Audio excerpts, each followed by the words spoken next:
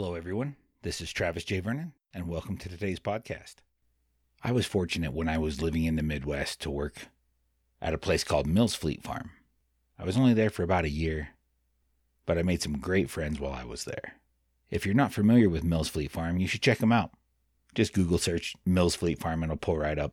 Everything from sporting goods, farming, camping, hunting, fishing, building supplies, just tons of stuff. It was a fun place to work. And while I was there, I was able to make some really good friends there. One in particular, a good friend by the name of Chuck. He and I were able to go on quite a few adventures together.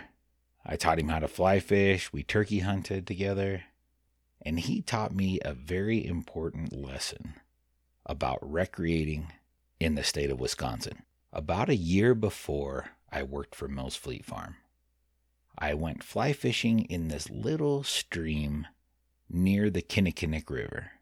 Lots of small brook trout, and it was just a really nice place to go and throw some dry flies around. And as I do when I find a new stream, I like to walk a large section of it. I'll fish when I see those pools and those pieces of water that are just too good to pass up.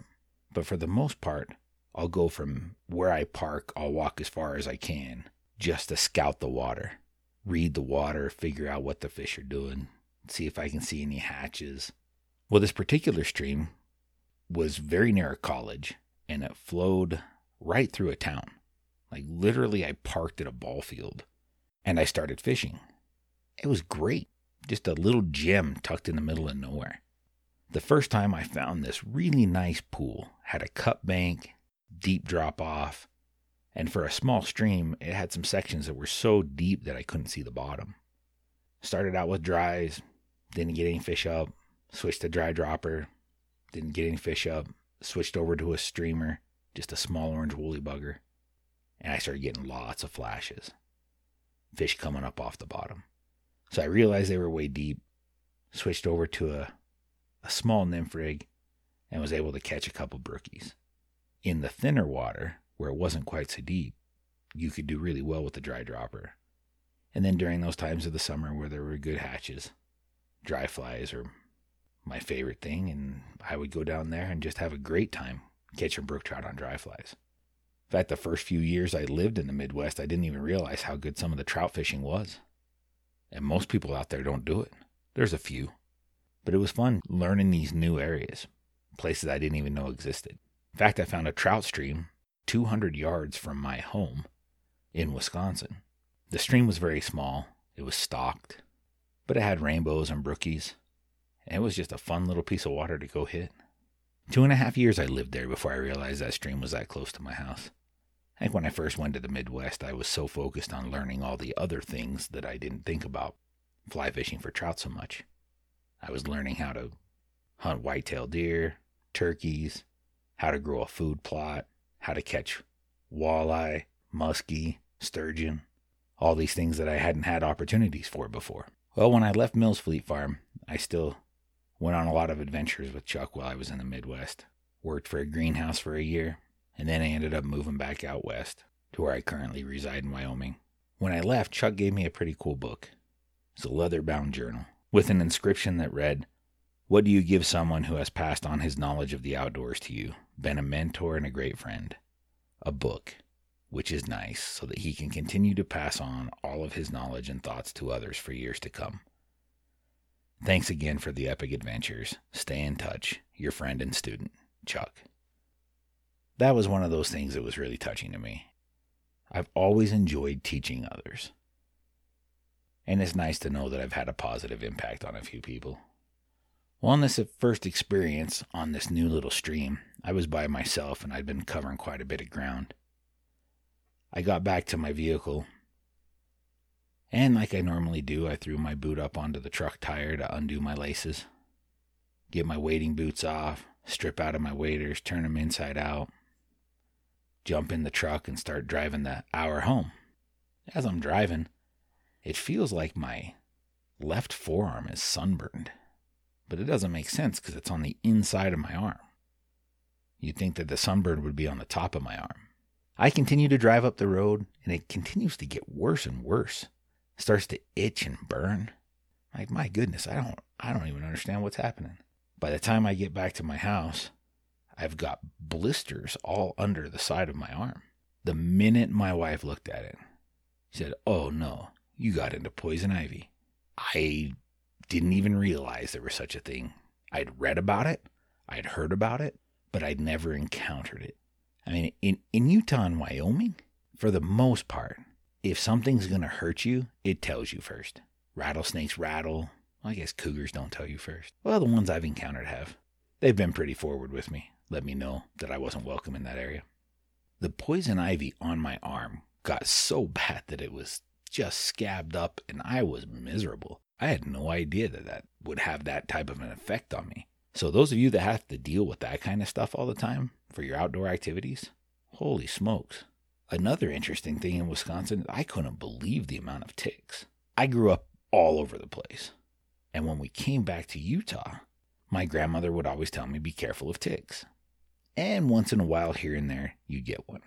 But one day sitting in a turkey blind in Wisconsin, I had 19 ticks that I had to flip off my legs that were crawling up me just while I was sitting there. If I took my dog out before I actually put the tick medication on him, every time I get back, I'd have to pick ticks off of him. So for those of you that have to deal with that, I apologize. That is terrible. But I guess it's some of those things that you just have to deal with when you spend a lot of time in the out of doors. For the most part, in the Uinta Mountains and the high country that I spend a lot of time in, the weather is your biggest opponent. So after I healed up from the poison ivy, Chuck wanted to go with me down on that piece of water. So I took my stepson Taylor and Chuck and we went down and went fishing. And just had a ball. We caught so many brook trout. Well, on the way back, I said, hey, let's cut through this field. I found this last time I was here. It's a super easy walk. We get through it, and we're back at the truck. I take 3 steps into that field, and Chuck says, you don't want to go that way. And what are you talking about? And that's when he taught me what poison ivy looked like. Now, because I was waitered up, after this moment with Chuck, I was able to realize what had happened the time before. I had cut through a field of poison ivy. The poison ivy had gotten all over my waders and my boots. So when I put my foot up on the tire of the truck and then untied my boots, I must have been rubbing my forearm against my waders and boots and just coated myself in the oil from the poison ivy. After that, I was able to very easily recognize it and avoided it. And then I started seeing it all over the place. Places I had turkey hunted, places I had whitetail hunted, and I realized that it could have been way worse, way earlier. But I was glad that I was able to learn those things. It's those experiences that are fun. My stepson Taylor was a lot of fun. One of those high school kids that didn't like to wake up in the morning. I had been doing pretty well hunting turkeys, and on this particular year, I had 2 tags for this 1 week in Wisconsin. Taylor had 1 tag for that same week, so I was looking forward to getting out and hunting with him. I go in early in the morning, wake him up. Hey, Taylor, it's 4 a.m. It's time to get ready and go. He rolls over groggy. I don't want to go. I'm like, are you sure? It should be a good day at turkey hunting. It's getting to be a little bit later in the season. Most of the hens were sitting on nests, and toms were pretty aggressive. Are you sure you don't want to go? No, I'm too tired. I'm like, okay. So I headed down to my first fun turkey spot. Walk down the hill. No blind, just a couple of decoys. Set those out. Lean my back up against a tree. Wait for daybreak. Pretty soon you hear the turkeys woof, woof, woof, woof, woof, down out of the trees. Gobbles everywhere. Few hen clucks, and in come 3 toms on the run. Just straight running to the decoys. First one that comes in, good bird, 9-inch beard, almost 3/4-inch spur. Shoot him, boom, flop, throw the tag on it. And I think, you know what? I'm going to go hit my other spot and see if I can fill my other tag. It's maybe half an hour after light. So I head out to that next spot, sneaking up this tree line, and I get to a field that the farmer had plowed, maybe 100 yards to crest this little bit of a hill in the middle of the field, and then it dropped down into a tree line. But all I could see was to the top of this plowed field. So I sit with my back up against a fence row, put a couple of decoys, little Jake and 2 hens out in front of me, 30 yards into this field. And I'm sitting in the grass against a fence post. Can hear birds gobbling, know they're pretty close. Couple of hen clucks, bird gobbles in the trees on the other side of the hill. A few more hen clucks, Gobbles again, now he's closer. More hen clucks. He's closer still. But then he refuses to come any farther. And I see him on the top of the hill, in full strut, in the wide open, about 150 yards away. He knows the game. He's not coming any closer. His job is to bring the hens to him, not him go to the hens. And he will not commit. Every time he starts to walk away to go back down the hill, I'd cluck again. He'd gobble, go back into full strut, stand up on top of that hill, and he'd want me to come to him. A few minutes goes by, he starts to leave, and I hear something in the grass immediately behind me. And when I say immediately behind me, within feet. As I said, I'm sitting in tall, dead grass. It's early spring. There's a little bit of fresh green. And out of the corner of my eye, a turkey ducks under the barbed wire fence that I'm leaning against and starts to walk towards the decoys. When he went under the fence, he was in between the fence post I was leaning on and the next fence post to the right. The moment he comes out of the grass into that plowed field, he goes into full strut. And I am shaken. He's way too close to shoot. So I'm just waiting for him to get out to the decoys. And he just takes his time, slow strutting, dragging his wingtips. You can hear the humming that they make when they puff up all their feathers. Just kind of a woo, woo, woo, woo, woo. And he struts away, gets out to the decoys. Bang, flop. Another bird down. So that's my 2 tags. It's now about 8:30 in the morning. Load my stuff up, get back to the house. It was about an hour drive. I get to the house. Taylor's eating a giant bowl of Lucky Charms, which is funny because he's my redheaded stepchild. So I used to joke all the time about him being part leprechaun, and he loved Lucky Charms. I always find that on the funny side. And he did too, so it was a good combination. Taylor sees that I pull in, walks over, opens the back door, and there are 2 cookie cutter toms, both nice beards, both nice spurs. And I tell Taylor, it's too bad you weren't there. There were 3 toms that came in on the first set. He was pretty bummed with himself that he wasn't able to wake up and go with. But I told him I had that next day off, and we could go back to that first spot. We're going to see if maybe we couldn't bring one of those other 2 toms in. So that next morning I wake him up at 4 o'clock. He's immediately out of bed, geared up, off we go. We head down and get to that first location.